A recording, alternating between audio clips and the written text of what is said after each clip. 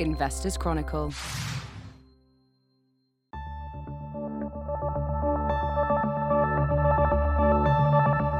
Hello everyone and welcome back to the IT Interviews. I'm Dave Baxter, I'm the funds editor on the Investors Chronicle, and joining me today is Rosemary Banyard. Rosemary is a highly experienced investor in the UK small and mid-cap space. Earlier in her career she spent some time as an investment analyst before joining Schroders in the late 1990s, where she developed a strong reputation for her work on small and mid-cap funds.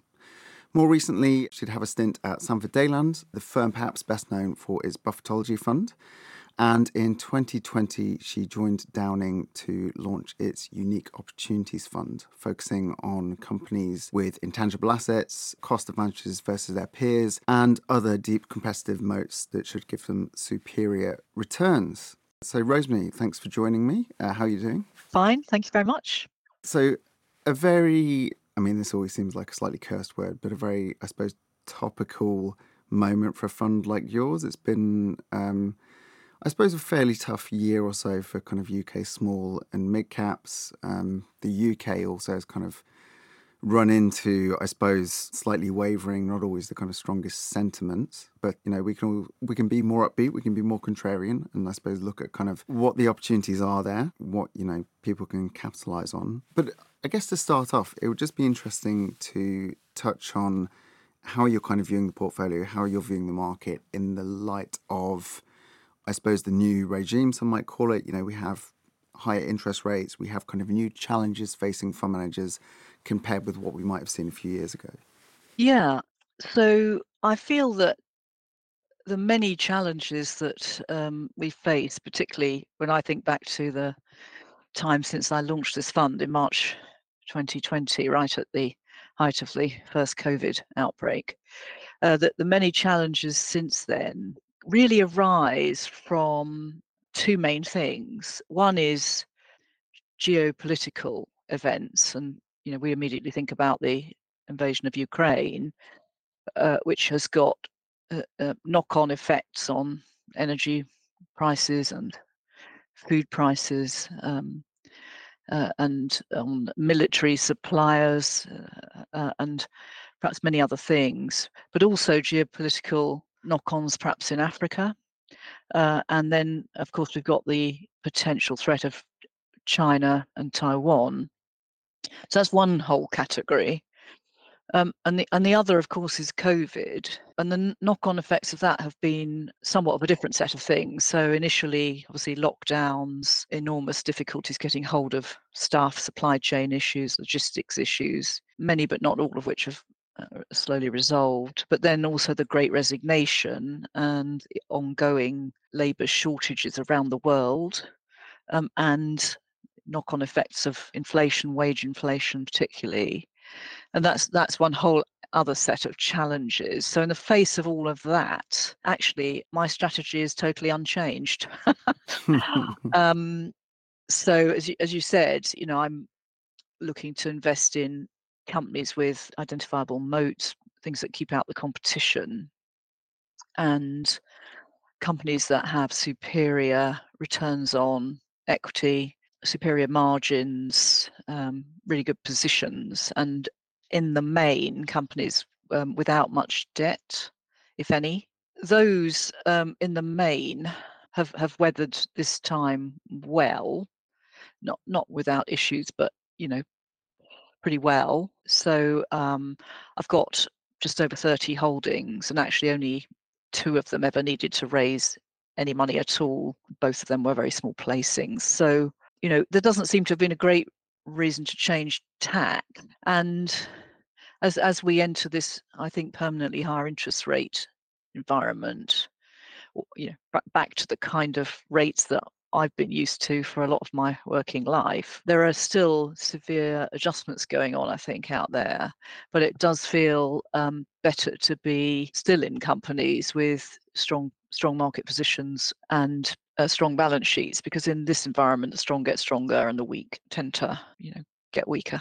I suppose what examples could you give me of kind of any particular companies you see have been kind of benefiting from these challenging times. And I guess something we can move on to is, I suppose, sectors and areas where it might be kind of worth investors kind of doing some of their research. There must be some opportunities thrown up by, I suppose, the various states of turmoil and uncertainty that you outlined before. Yeah, there's quite a lot, aren't there? I suppose one company that comes to mind, and it's fairly topical, would be Dunelm, which I'm sure most people know, the leading homewares retailer in the UK, which has just put out full year results. And I suppose, although it's probably only in a part of the market that they service, the fact that Wilko has gone into administration and many of their stores will shut won't do Dunelm any harm, in certain areas of its business where perhaps it's seeking to attract customers looking for, value, deep value product. Mm. That would be one that immediately came to mind, where Dunelm is still gaining market share, even though it has over 10% of the homewares market. Is still that share is still going up, and of course, as department stores have been closing, and dare one say it, even John Lewis has been shutting a few stores. They've been benefiting on all of these fronts. So that would be a pretty clear example of the strong getting stronger. Are there generally, this is perhaps quite a broad point, but are there any particular things in times like these that are quite difficult that you would expect to see from management teams? I guess in the case of Dunelm, it seems that Dunelm has at least been pretty, I suppose, proactive, for example, accelerating its new store openings and so on. So that perhaps that's an encouraging, element of behaviour. But are there other things you would kind of look for from the teams at the helms of these companies? Yeah, yes, as you say, they don't open many stores a year, but they have announced recently that they see a clear opportunity to open a few more in the next 2 years than they have been doing. I would say generally for the companies that are strong and have good returns on capital, on the whole, one wants them to continue investing in these times, and getting into a stronger position, and that might be just continuing to expand whatever their product or service is. One of the challenges at the moment is that there clearly have been businesses that have benefited significantly during COVID and lockdowns, etc. And some of that, if you call it exceptional demand, has now sort of fallen away, and some of them now seem clearly to have had exceptional trading which hasn't continued. One might, for example, one thinks about computer games sector, where everyone was at home and they were all playing games, and then now they're not, but there's a huge supply of games because a lot of the people that design games kept on producing, so you've got this sort of double whammy. So that's an area of challenge. So there are areas like that which are are seen now to be more difficult. But interestingly, a company like Games Workshop, which is one of my big holdings, seems to be going from strength to strength. So they have recently announced very strong trading. Now, people will probably know Games Workshop producing, fantasy warriors, and it's largely still a physical activity, but they have been very much over the last 5 years seeking to monetize their very considerable intellectual property with considerable success. So royalties are now an increasing element in their revenues, but the core business continues to grow. And Games Workshop makes, I think, something over 50% return on equity, which is very high. It has no debt.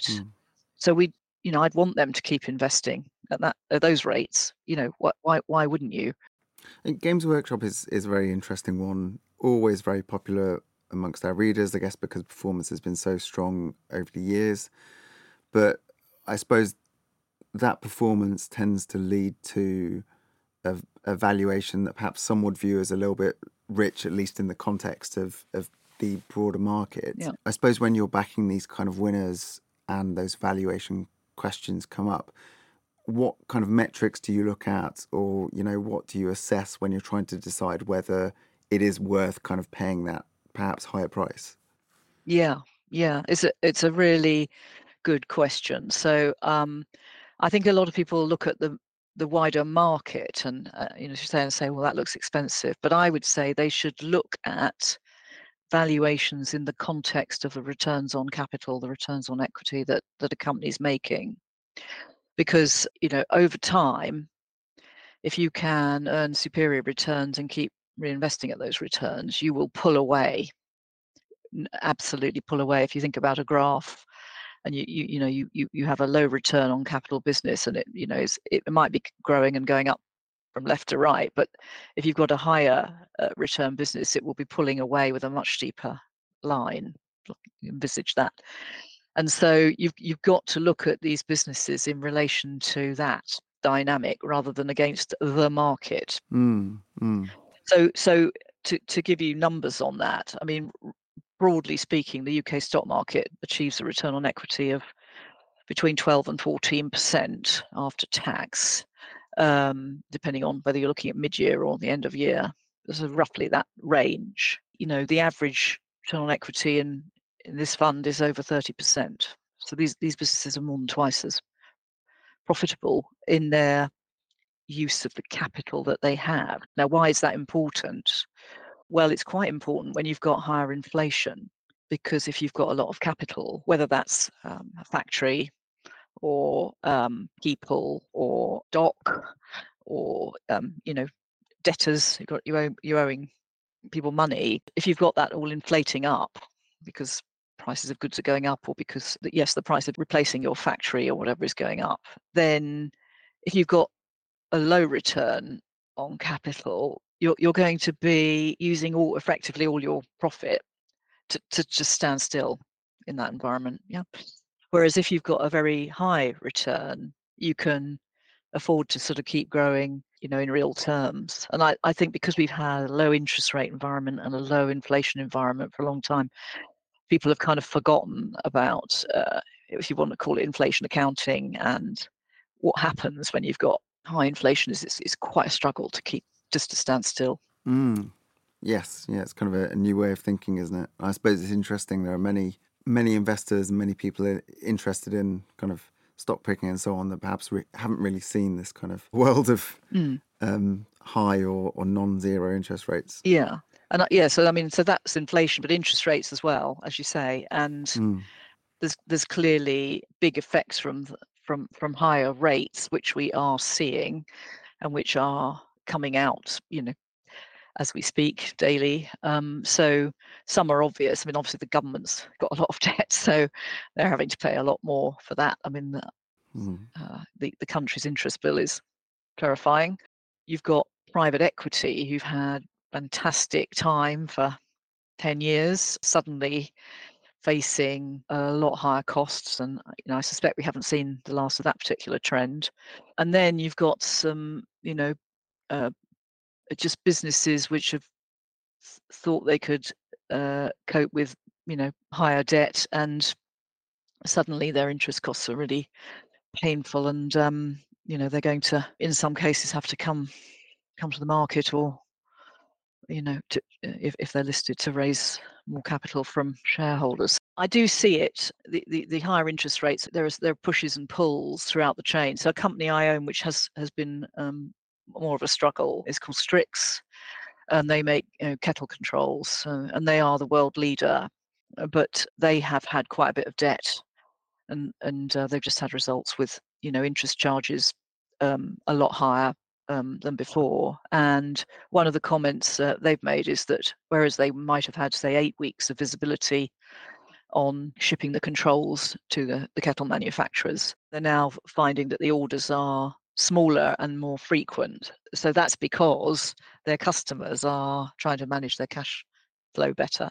And so you're going to have all these pushes and pulls in supply chain, some of which we're more aware of or less. I'm glad that I only have 7 out of 31 holdings in my fund with any debt at all. and only 3 with anything approaching meaningful debt. And I'd probably say I wish I didn't have any with any debt. It is quite tough out there. And I suppose kind of bearing that broad context in mind, I mean, I think about, for example, you allude to the kind of cost of living challenges people are facing and that kind of thing. Does the current context have any other bearing on where you would steer the portfolio? For example, would you at this point perhaps be a bit more wary of kind of consumer exposure, that kind of thing? Well, I wouldn't say that I have a lot of consumer exposure at the best of times. So I mentioned Dunelm and Games Workshop, but they're probably exceptions rather than the rule. And this is mainly because a lot of consumer-facing businesses, say retailers or restaurants, are quite hard to define enduring barriers to entry. It's just too easy for someone else to set up in competition. And so, as you said, a lot of the businesses I prefer have got maybe intellectual property, patent protection, or they've got high switching costs. So, if, a lot of software companies, people, if you're using a particular sort of software in your business, it's very difficult to switch to something else because it's embedded in everything you do. So, I prefer anyway the kind of businesses which have clear stickiness of customers, and I'm not sure that a lot of consumer businesses can demonstrate that. Actually, there's a lot of there's fashion involved in a lot of it, or yeah. And are there any other kind of broad sectors or areas you perhaps be wary of kind of in this kind of context? So there are sectors that I personally don't invest in at all. One is the sort of banking sector, and that's because banks make quite thin profit margins, but they, magnify that up by having not much share capital and effectively lots of debt, and it's just quite risky. And also, I'm quite wary of sectors where government can intervene, without warning at the drop of a that sort of thing. Think windfall taxes and things like that. I'm wary of areas like that. Another one, similar vein, would be oil and gas production, where or even mining, actually, where I leave it to other people because I can't personally predict the price of the minerals from year to year. So I'd rather go for something where I think it's easier to see a clear trajectory to ongoing, progress, so healthcare or whatever. Yeah. Turning to, I suppose, a completely different development, but one that can perhaps come out of the blue and certainly can have a significant effect on kind of, small and mid-cap funds. Yeah. You kind of mentioned before recording there have been some sort of bid offers in the fund.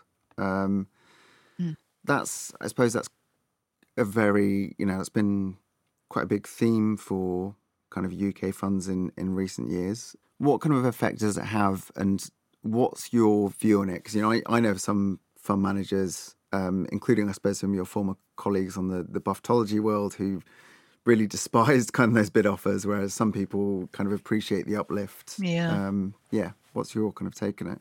Yeah. So it's a good question. I mean, I think it does depend.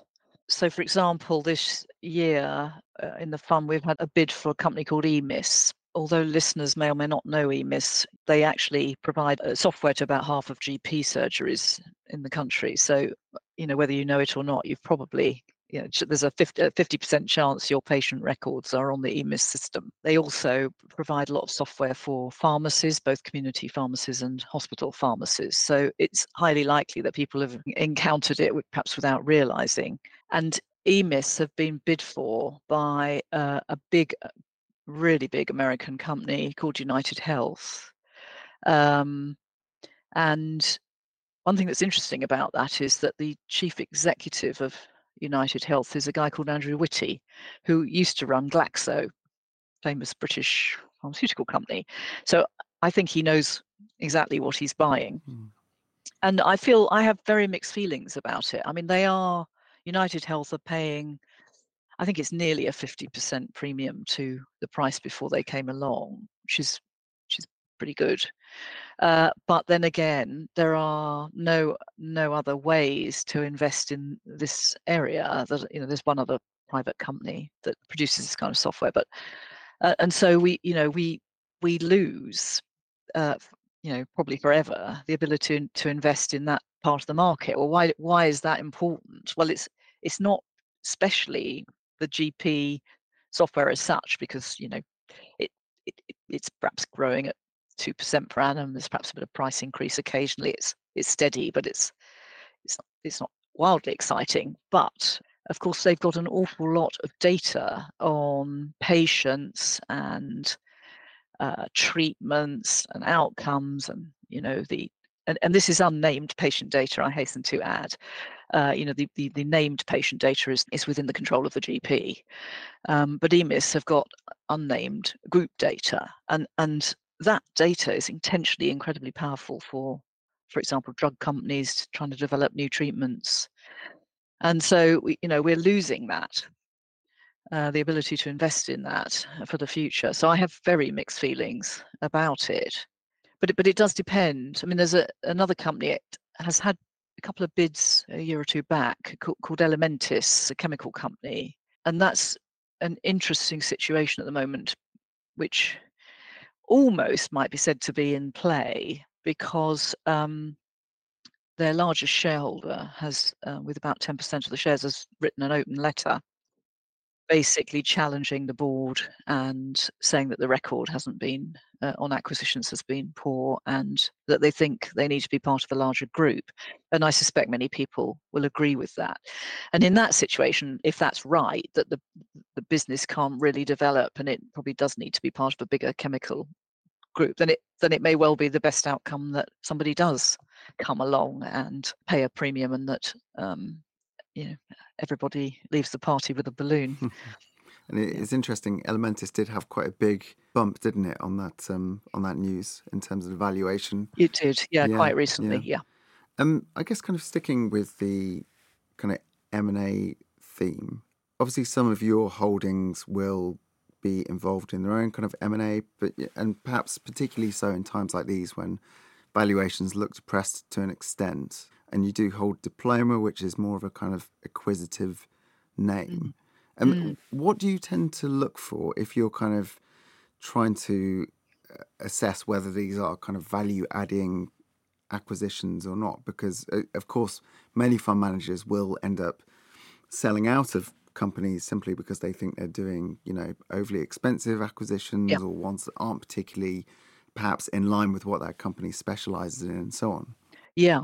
So, and I would be in that number actually of selling out of companies that suddenly become a lot more acquisitive, or fairly clearly go and buy a business which is expensive or outside their core competence. So, for example, in the past, with this fund, I sold out of Avon Protection when they decided to move from gas masks to body armor, which turned out to be quite a big mistake. But there are occasionally companies, and Diploma is one of them, which have a very disciplined approach to acquisitions and a well-honed strategy, and do it regularly.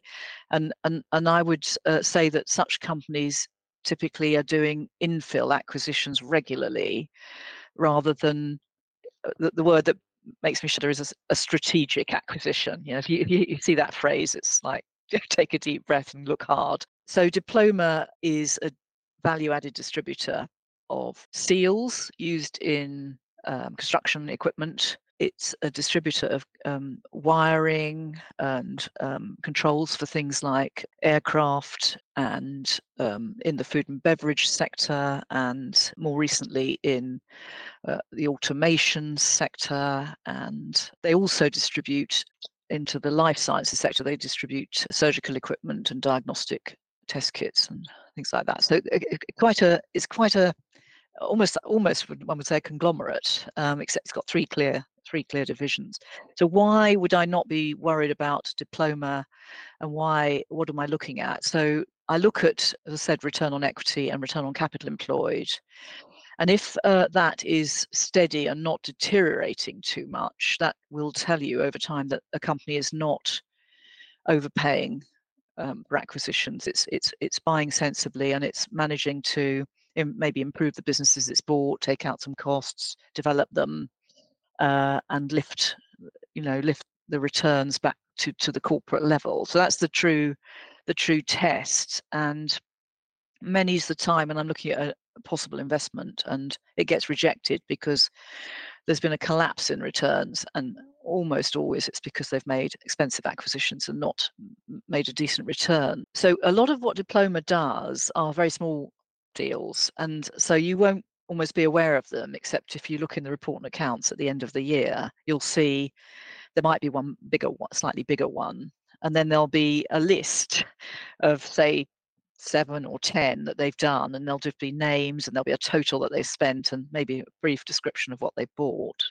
So they're regularly doing all these little infills, but they're expanding their activities geographically, or adding in sort of some product into their existing system, which has got warehousing and sales forces and all the rest of it. And they're just very disciplined about it. I'd say one thing there is that they have in their incentive scheme for management a return on tangible capital employed as an underpin. So if they don't sustain their returns on capital employed, the management will not earn their long-term incentive payments. And that is rare. I wish it were more common. And I think it's quite important. So, Charlie Munger basically said, but this is Warren Buffett's partner, said, show me the incentive and I will show you the outcome. It's so right. And I think it helps. So, Diploma, it's an underpin. It's sort of they've got to have a minimum, and I think it's high teens. And this measure for them includes goodwill, so the amount of money they've paid over and above assets for their acquisitions, and it includes goodwill they've previously written off or amortized. So it's quite a tough measure. It's saying you paid this, what have you made out of it? So that is a reassurance in the case of Diploma. And so I do, as well as looking at the trend in return on equity and return on capital employed for businesses, I also do look at the incentive schemes and management ownership, because the other protection is if management have got reasonably big stake in the business.